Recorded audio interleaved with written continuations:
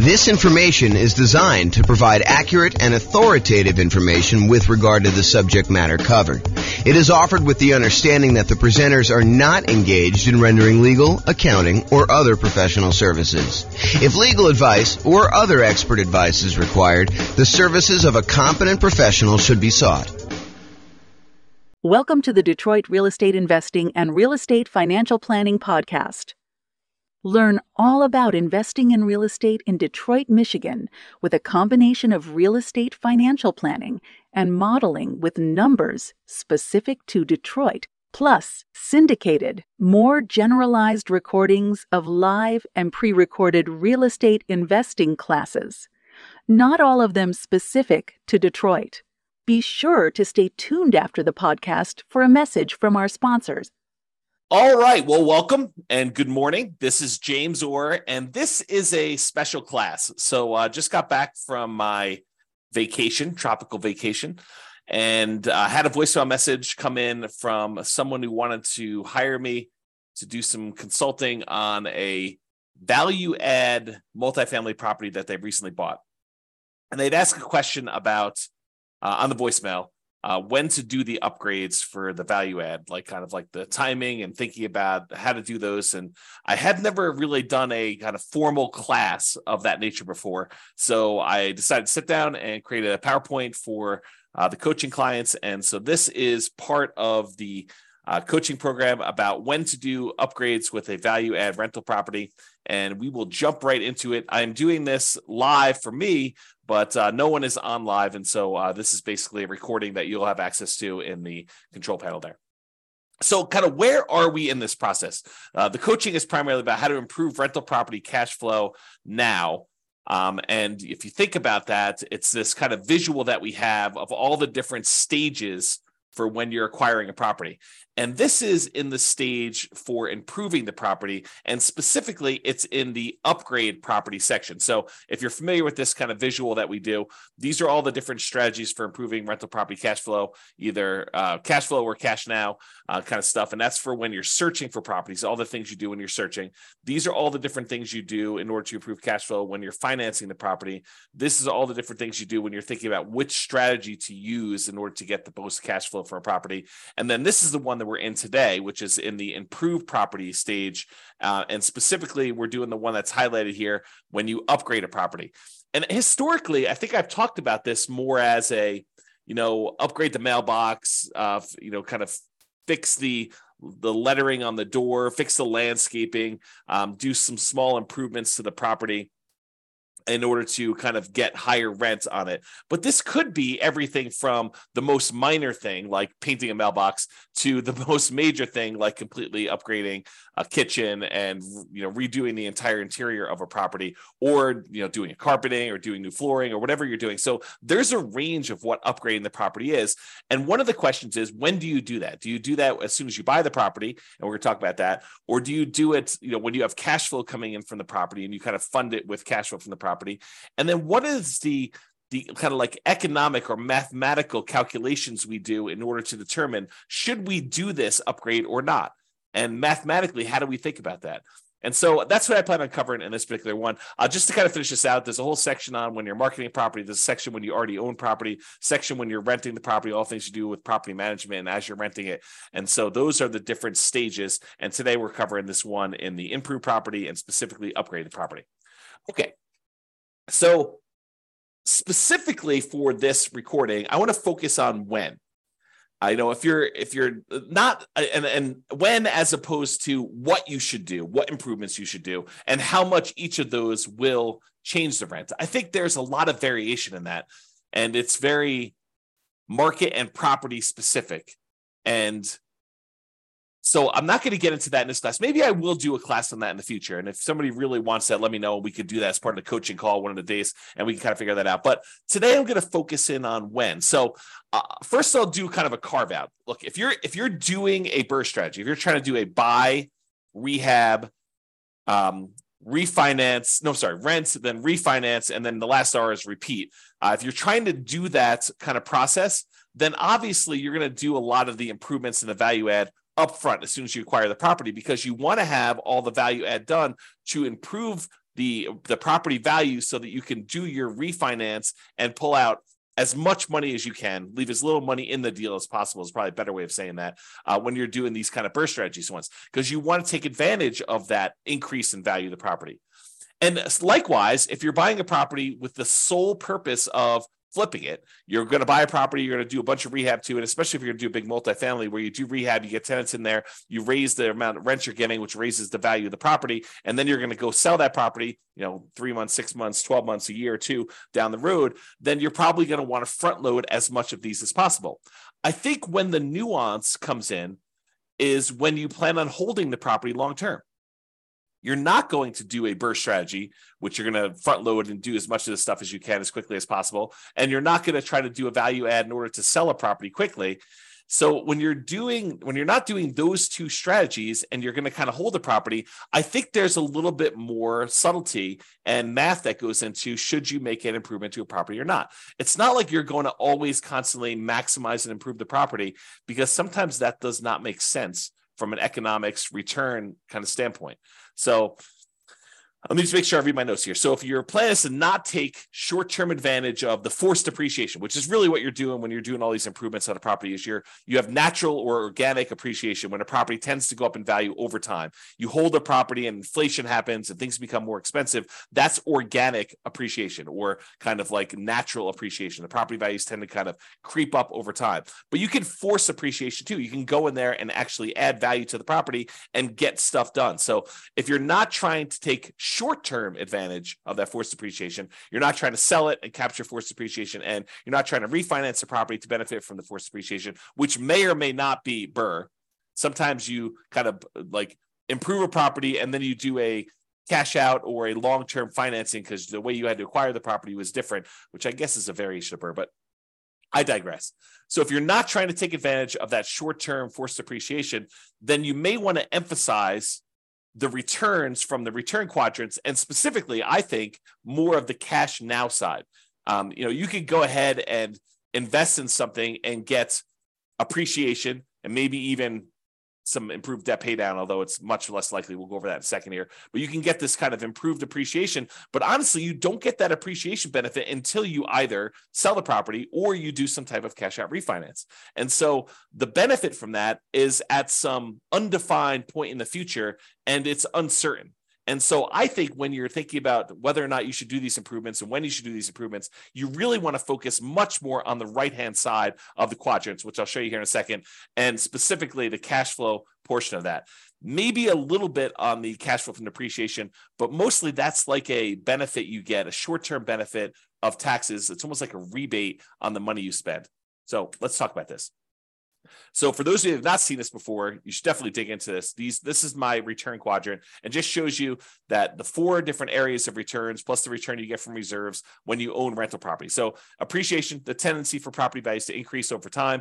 Cash flow, that is your net cash flow after all expenses, your rents and any other incomes you have in a property, minus mortgage, taxes, insurance, PMI, property management, maintenance on a property, capital expenses on a property, if you're kind of doing those in there as well. Like all of the expenses, so all the income minus all the expenses is your net cash flow. So that's what this cash flow one is about.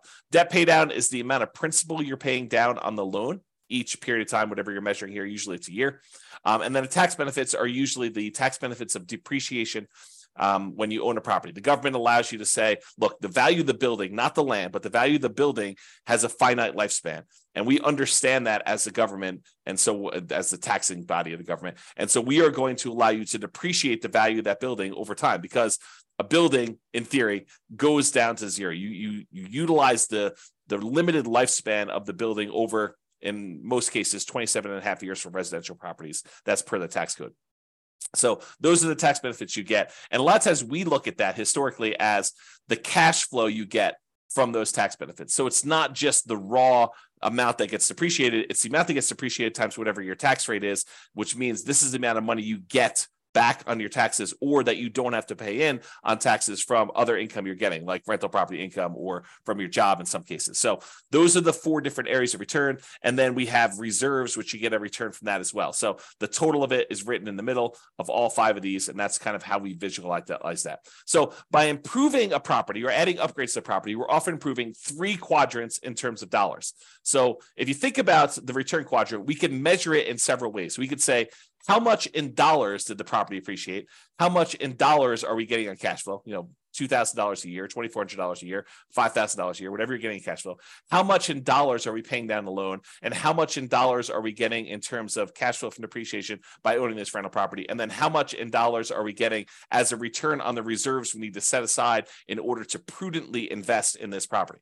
So if you think about it, you can have dollars, return in dollars quadrants, or you could have return on investment. So you could say, hey, look, this property went up $5,000 in this year, and I had to invest $100,000 in order to buy this property. So now it's a return you're getting, the $5,000 in return, divided by the amount you invested in order to acquire the deal, which is now a $5,000 divided by $100,000, and it gives you I think if my math is right, a 5% return from appreciation. And you can look at that for all of these. You could say, I'm getting $5,000 a year in cash flow on a $100,000 investment. So my return from cash flow is 5%. And so all of those are return on investment. And we typically use that when you first acquire a property. So when you first invest the money in order to do the deal, because it doesn't make sense in my mind to say 10 years later, okay, now I'm getting $10,000 a year in cash flow on this particular rental property, and I had to invest $100,000 10 years ago to get that. The further you get away from when you first make that investment, the less the initial amount you invested in the deal matters. I think the longer you get away from it, the more you need to think about how much am I earning from appreciation and cash flow and debt pay down and tax benefits and reserves on how much equity I have in my property. So after you buy the property, shortly after you buy, we switch, in my mind, from thinking about it as in terms of return on investment, and we start thinking about it as return on my equity in the property. And for more advanced people, if you've heard me talk about this before, it's not even technically, in my mind, return on equity. It's return on the equity you'd walk away with if you sold the property after all of your expenses of sale, your real estate commissions, your closing costs, any depreciation recapture tax, and any capital gains taxes. All of those expenses need to be subtracted out of the equity you're getting. And so really, when I think about it, like more advanced strategy is the returns you're getting divided by the return, divided by your true net equity after all expenses. Okay, but now I've digressed.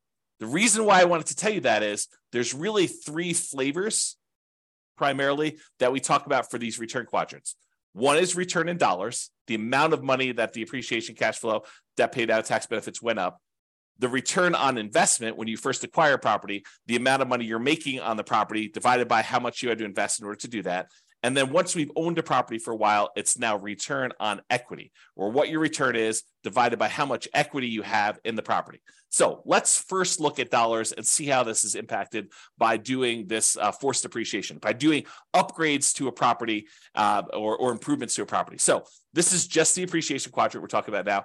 As we improve the property, we often force the property to be worth more. I mean, think about this. You go into a property and you replace the carpets, or you add a new roof, or you add a new furnace or something like that. Don't you, in theory at least, improve the value of the property? Now, from an appraisal standpoint, it might be tricky. However, with multifamily properties, a lot of times if you're able to get more in rent because of the way that they can calculate what a property is worth based on cap rate, we can now say that because rent is more, now the property is worth more. This doesn't apply nearly as much to single family homes, probably even duplexes, triplexes, and fourplexes. The more properties you get, the more units you get, the more this cap rate idea and valuing properties using cap rate can matter. So the more rents we get on a property, the more the property is worth. When you and to a lesser degree with things less than 5 units, but more commonly with 5 units or more. So with these kind of like single family homes, duplexes, triplexes, fourplexes, a lot of times improving a property in order to increase rent is not going to necessarily directly improve the value of the property. Really what we use to determine value for properties on like single family homes, duplexes, triplexes, and fourplexes are comparable sales.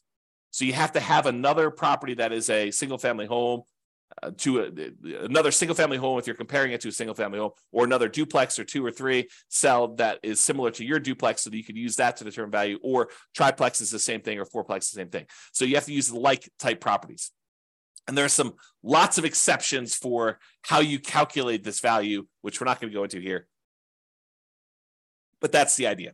Okay. So as we improve the property, oftentimes we kind of increase the value and make it worth more. So for example, if you are buying properties and they are all really old 1970s vintage type properties, and you're comparing them to those properties might be selling for a certain price. But if you completely rehab your property, upgrade the kitchen, upgrade the bathrooms, upgrade the flooring, upgrade all the windows, upgrade the roof, upgrade the furnace, the heating and air conditioning, HVAC, if you upgrade all that stuff, now you should be comparing that property to similar properties of similar quality. And so you might get an increase in value by doing comparable sales approach.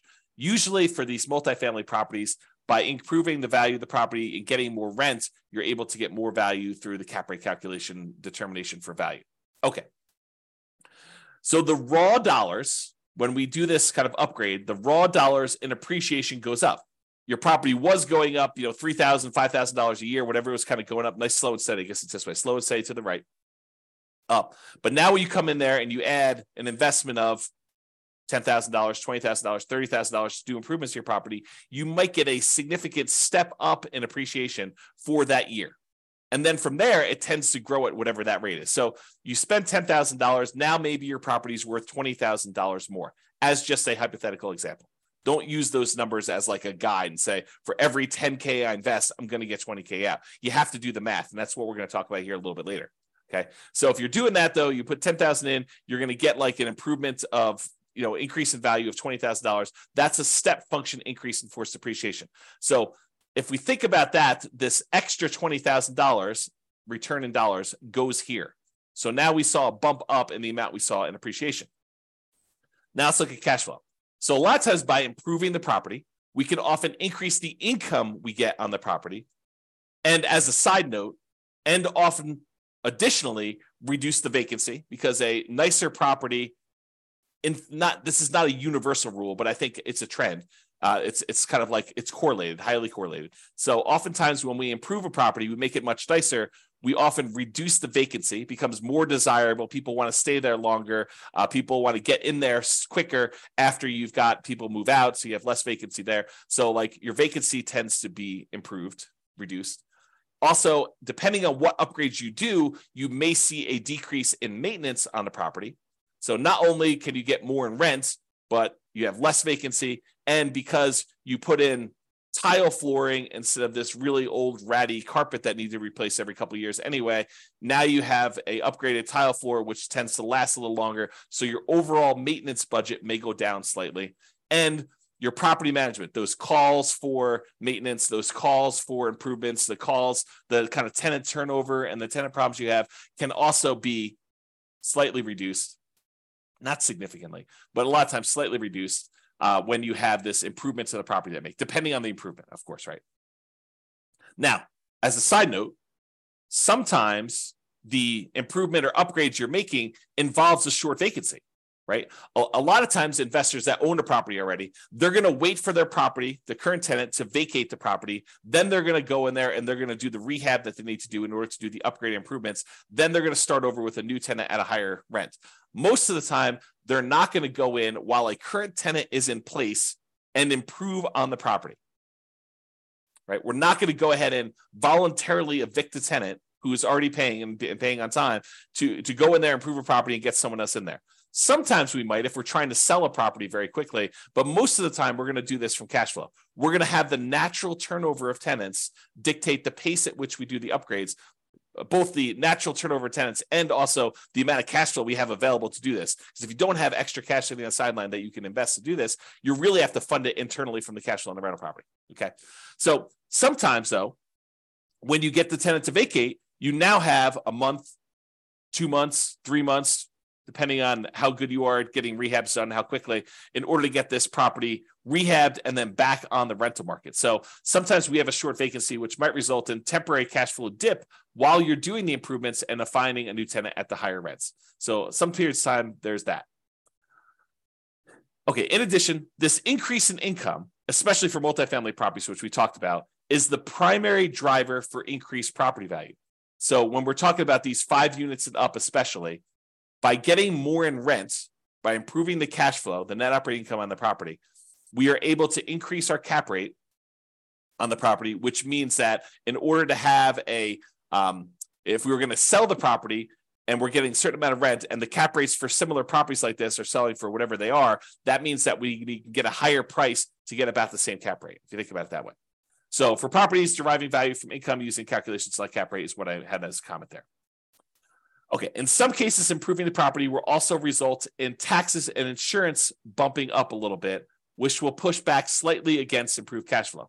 So to kind of give you an entire view of this whole thing, yes, by improving the property, we often get a bump in rent or other income on the property, depending on what we're doing. And additionally, as a benefit, we sometimes get reduced vacancy, sometimes get reduced maintenance, and sometimes get reduced need for property management, less calls for maintenance, less calls for issues going on with the property. So those are the kind of bonuses.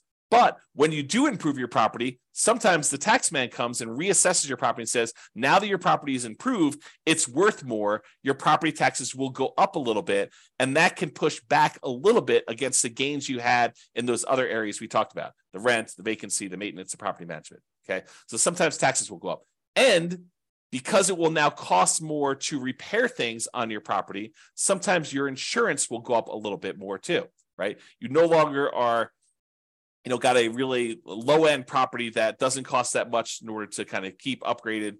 And now your property is much nicer and more improved. And so your property insurance may go up. These are relatively minor, unless you do major rehabs, but these are usually relatively minor pushbacks against that improved cash flow. But in order to give you an entire picture of what's going on, I did want to talk about that slightly.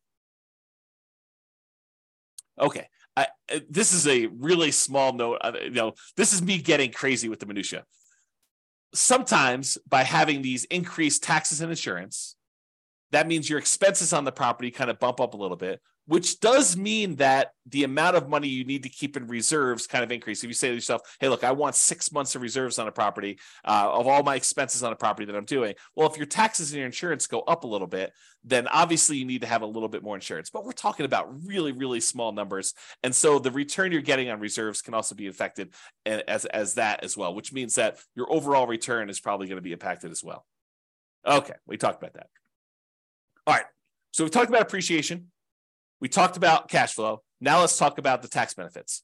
So some of the improvements you make, you may be able to write off the entire amount in the year that you make them. And talk to your tax advisor about where the threshold for this. It's usually a safe harbor provision, which says anything under a certain dollar amount, you just write off in the first year.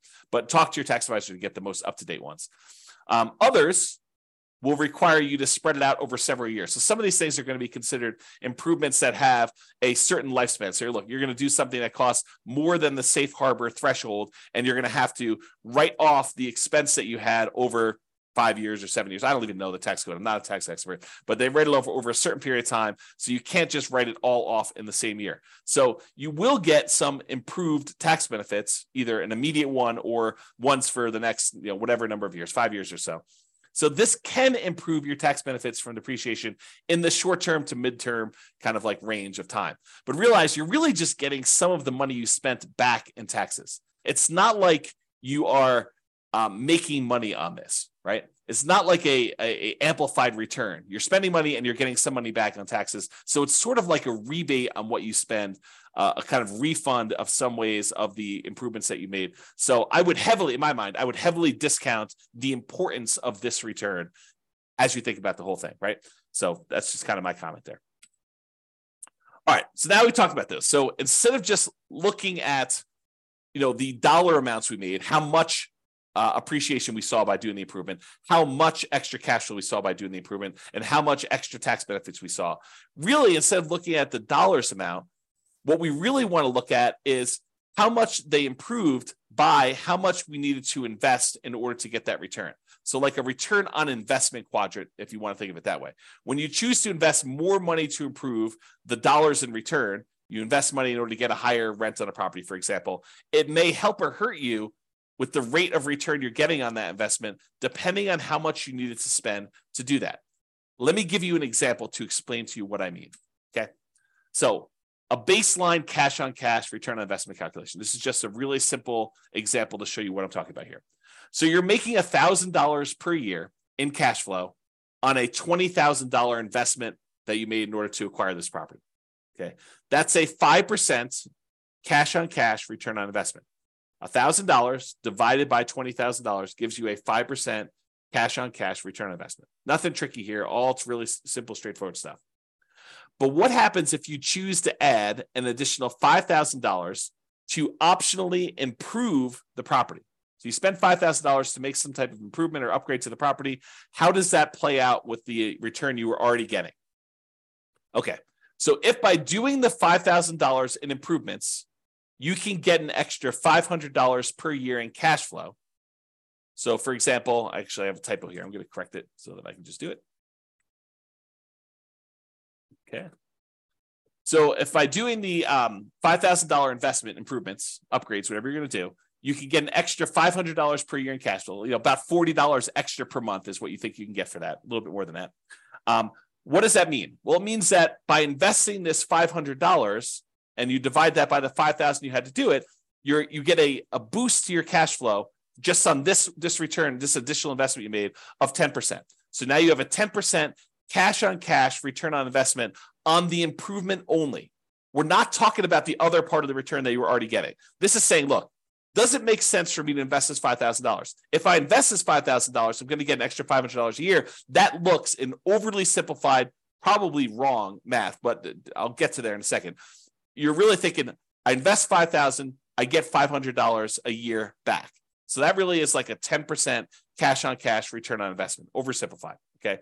So since this is higher than the return you were getting before you decided to do the upgrade, that 5% cash on cash return, then by doing this, you will overall improve your return. So now we had the $1,000 a year we were getting before, plus the $500 that we got by doing the improvement. So now we're getting $1,500 a year in cash flow. And now we need to divide that by the $20,000 we needed to invest originally in order to buy the property, plus the $5,000 that we just added to do the improvement. So now it's over $25,000 total. So now it's $1,500 divided by that $25,000. That is now a 6% cash on cash return on investment overall, including the improved cash flow and the additional investment. So what we basically did is we went from getting a 5% return. By adding more money and doing an improvement and getting more rent for that, we've actually boosted the return. It doesn't always work that way, though. Okay, and so here's an example where it actually hurts you to do the extra investment. So imagine you did the same $5,000 improvements, but instead of getting $500 per year in extra cash flow, you only get $200 per year. So that $200 in extra cash flow divided by that $5,000 that you invested is really a 4% cash on cash return on the improvement only. Okay. Before, when we were getting $500, that was a 10% cash on cash return. Now we're only getting $200. So that's only a 4% cash on cash return on investment on the improvement only.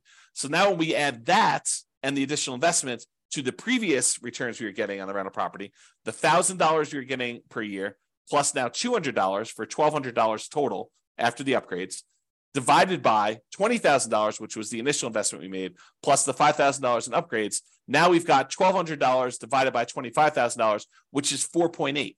That return is now lower than the return we were getting previously.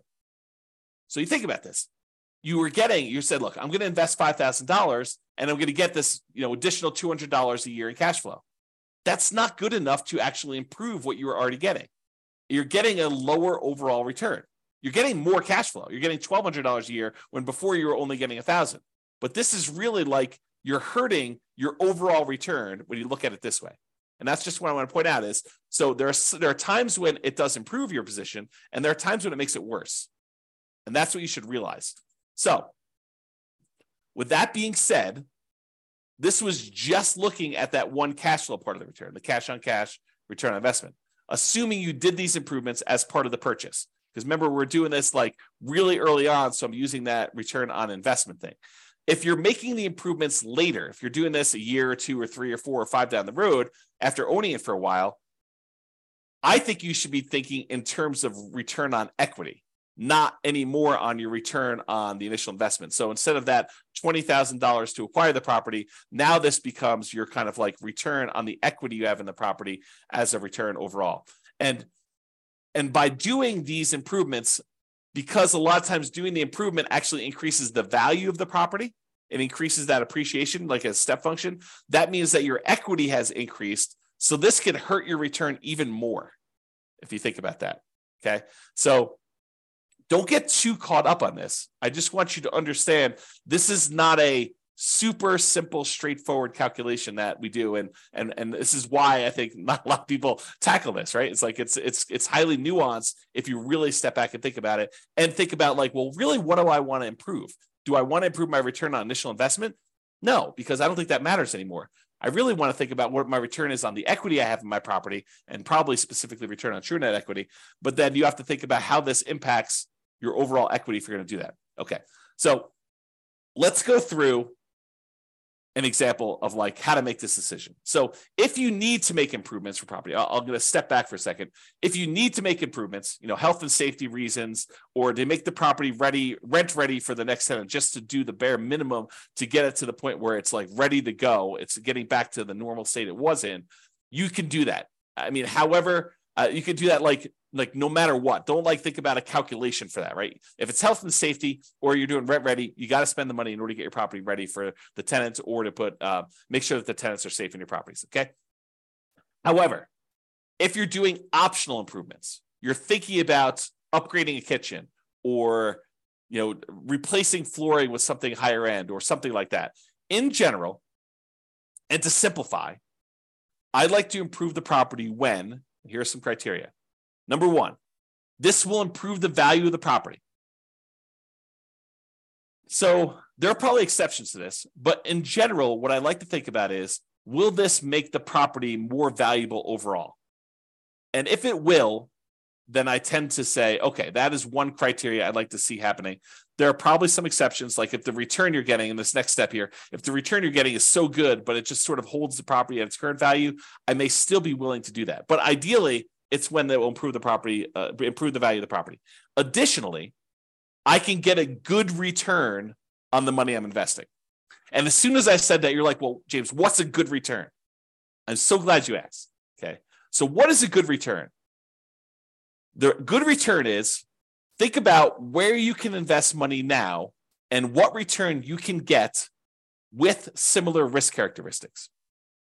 So if you say, I could take this money and go put another down payment down and acquire another rental property, and this has similar risk characteristics to what I'm already doing, then you could make an argument that if the return you're getting by buying the new rental property and putting down payment is better than the return you can get by paying for this improvement, then maybe you should go do the new rental because that's a better return. Or if this is similar to that, and maybe you don't have enough for a full down payment, but you have $20,000 and the $20,000 can get you a similar return you want to do. So you have to look at these things and decide, is this a good return for the money I have? Another thing, which I didn't have on here, which I probably should have, but just made this presentation. I think it matters what you're trying to accomplish.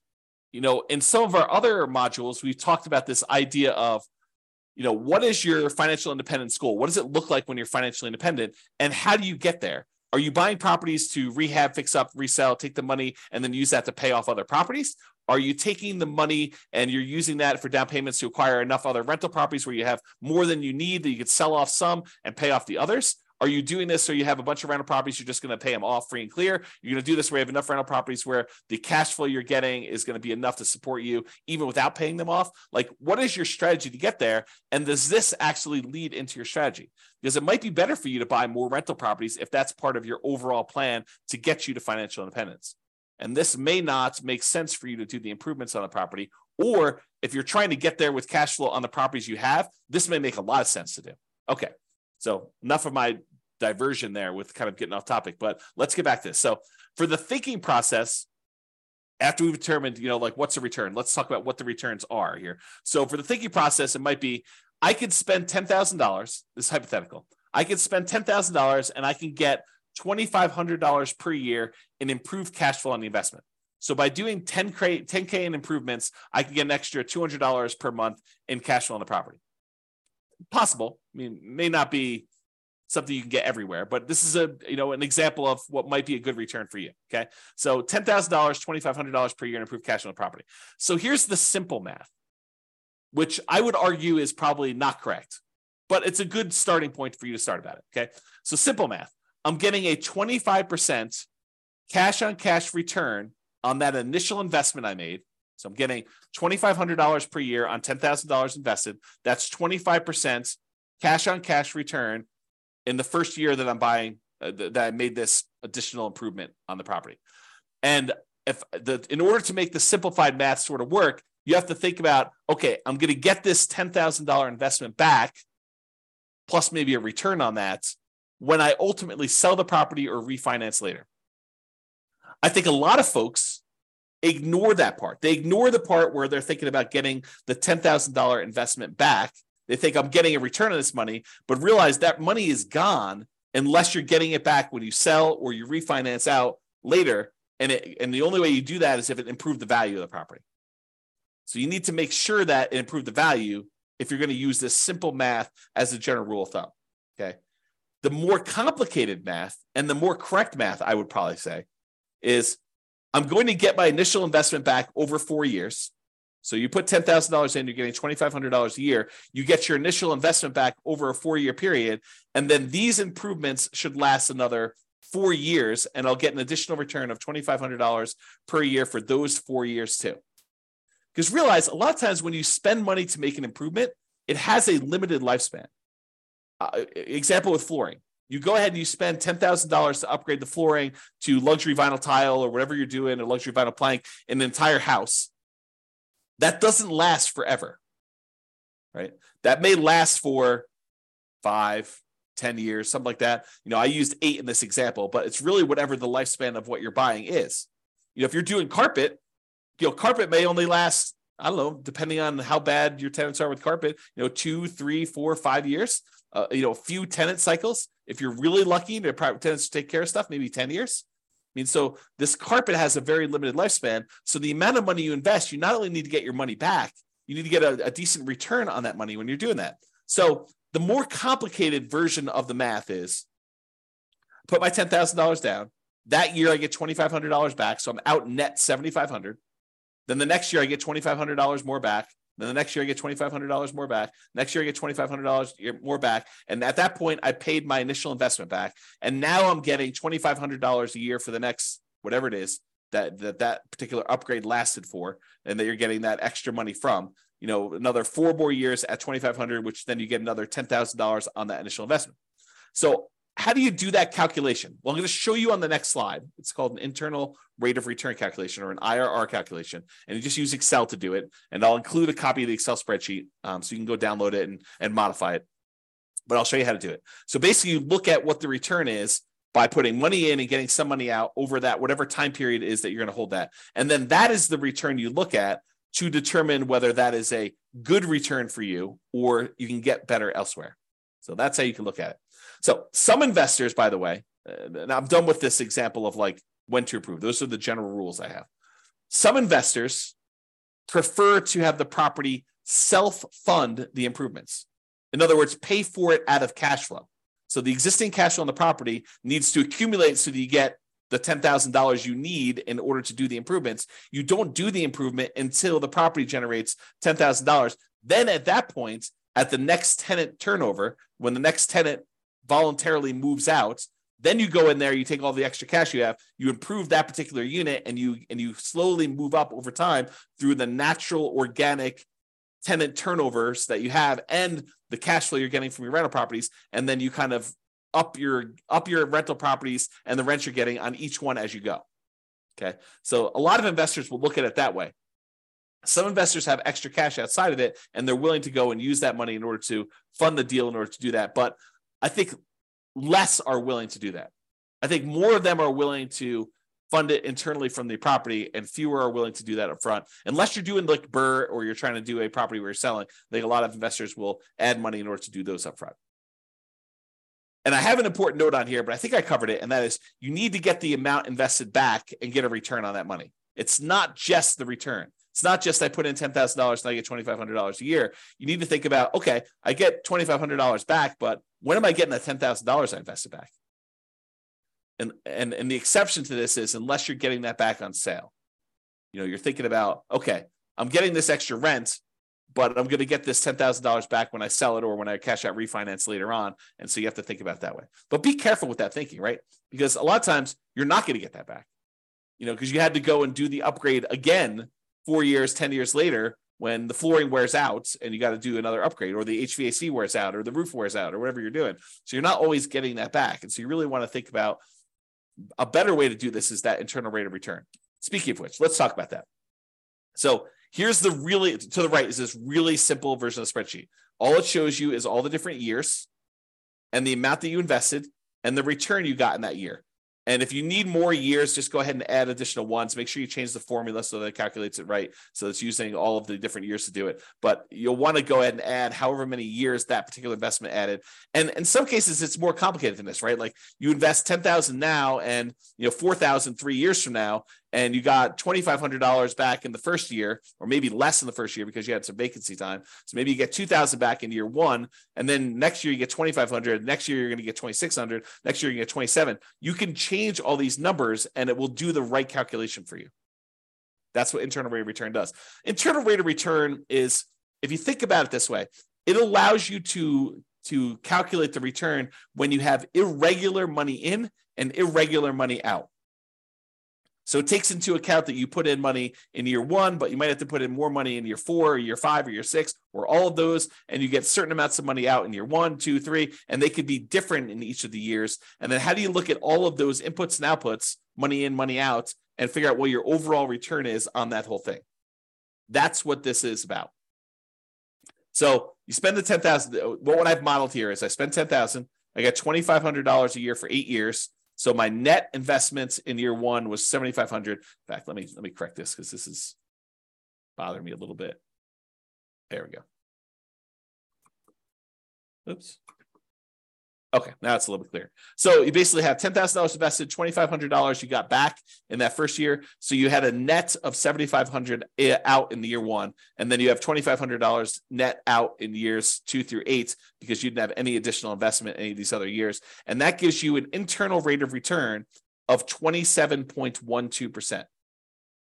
So according to Excel, just plug these numbers in Excel, it'll pop out the number for you, and it's telling you you're getting a 27.12% return on that initial $10,000 investment if you actually did this investment and you got money in this kind of timing. So that becomes the question. Is 27.12% a good return for you? Could you invest $10,000 somewhere else and earn 27.12% per year internal rate of return with similar risk characteristics? Okay, so that's the way to think about it. All right, so in conclusion, this last slide. In conclusion, when do you do upgrades on a value-add rental property? If you're trying to do BRRRR, the buy, rehab, rent, refi, and optionally repeat, you probably want to do them right away. There's not really much of a question there. If you're looking to sell the property, probably want to do them either as soon as possible or just long enough in advance of the sale to document improvement in rent to justify a higher sale price. So sometimes it takes time from once you do the thing to show I've got this record of rents, and then you got to document it, and there's some negotiation there. But you want to be able to document it, so you need to figure that out with your real estate agent. Or if you're looking to keep the property, in general, at a reasonable pace between tenant turnovers. So as tenants turn over in your property, you would consider what improvements to make there and what your return you would earn by doing those improvements and whether that is worthwhile doing. Some investors will want to have the property self-fund these improvements from cash flow between tenant turnover. So you accumulate enough cash from the property that it's generating that you take some of the money and you do this. Now realize, if you're doing it as we suggest, you're putting aside money for maintenance on a property already. Now, this isn't always maintenance. You want to be careful you're not spending, maintenance for a roof on an upgrade of improving a kitchen, right? You want to make sure you have enough money set aside for maintenance on things that you're doing on a property. But a lot of times we have money set aside for some of these things or to help with some of the costs. Some investors want to have the property self-fund improvements from cash flow between tenant turnovers. I already said that. Some investors will look at adding additional capital to make improvements by doing a return calculation on the additional capital invested and the improved return. So kind of we talked about before, you're going to put the money in. What return are you getting on that money? And is that going to help your overall return? And is that a good return compared to where you could put that money elsewhere? I think those are the considerations you have. Okay. If you have any questions on this, join one of the coaching sessions and we'll go ahead and get your questions answered for coaching clients. This has been James Orr. Thank you very much. Bye-bye for now. With home prices up, mortgage interest rates up, and rents up, but not quite enough to counteract the higher prices and interest rates, cash flow on rental properties in Detroit is harder than ever. Book a call with the Real Estate Financial Planner to apply our proprietary 88 strategies to improve cash flow on your rentals. See the show notes for a link to schedule your call and improve your cash flow today. If you're a real estate agent, lender, or professional in Detroit that wants to help our real estate investor listeners, consider reaching out to learn about collaboration opportunities with this podcast. We'd love to add more value to our listeners by having you assist our investors buy, sell, and finance their real estate investments. See the show notes to schedule a call to discuss collaboration opportunities.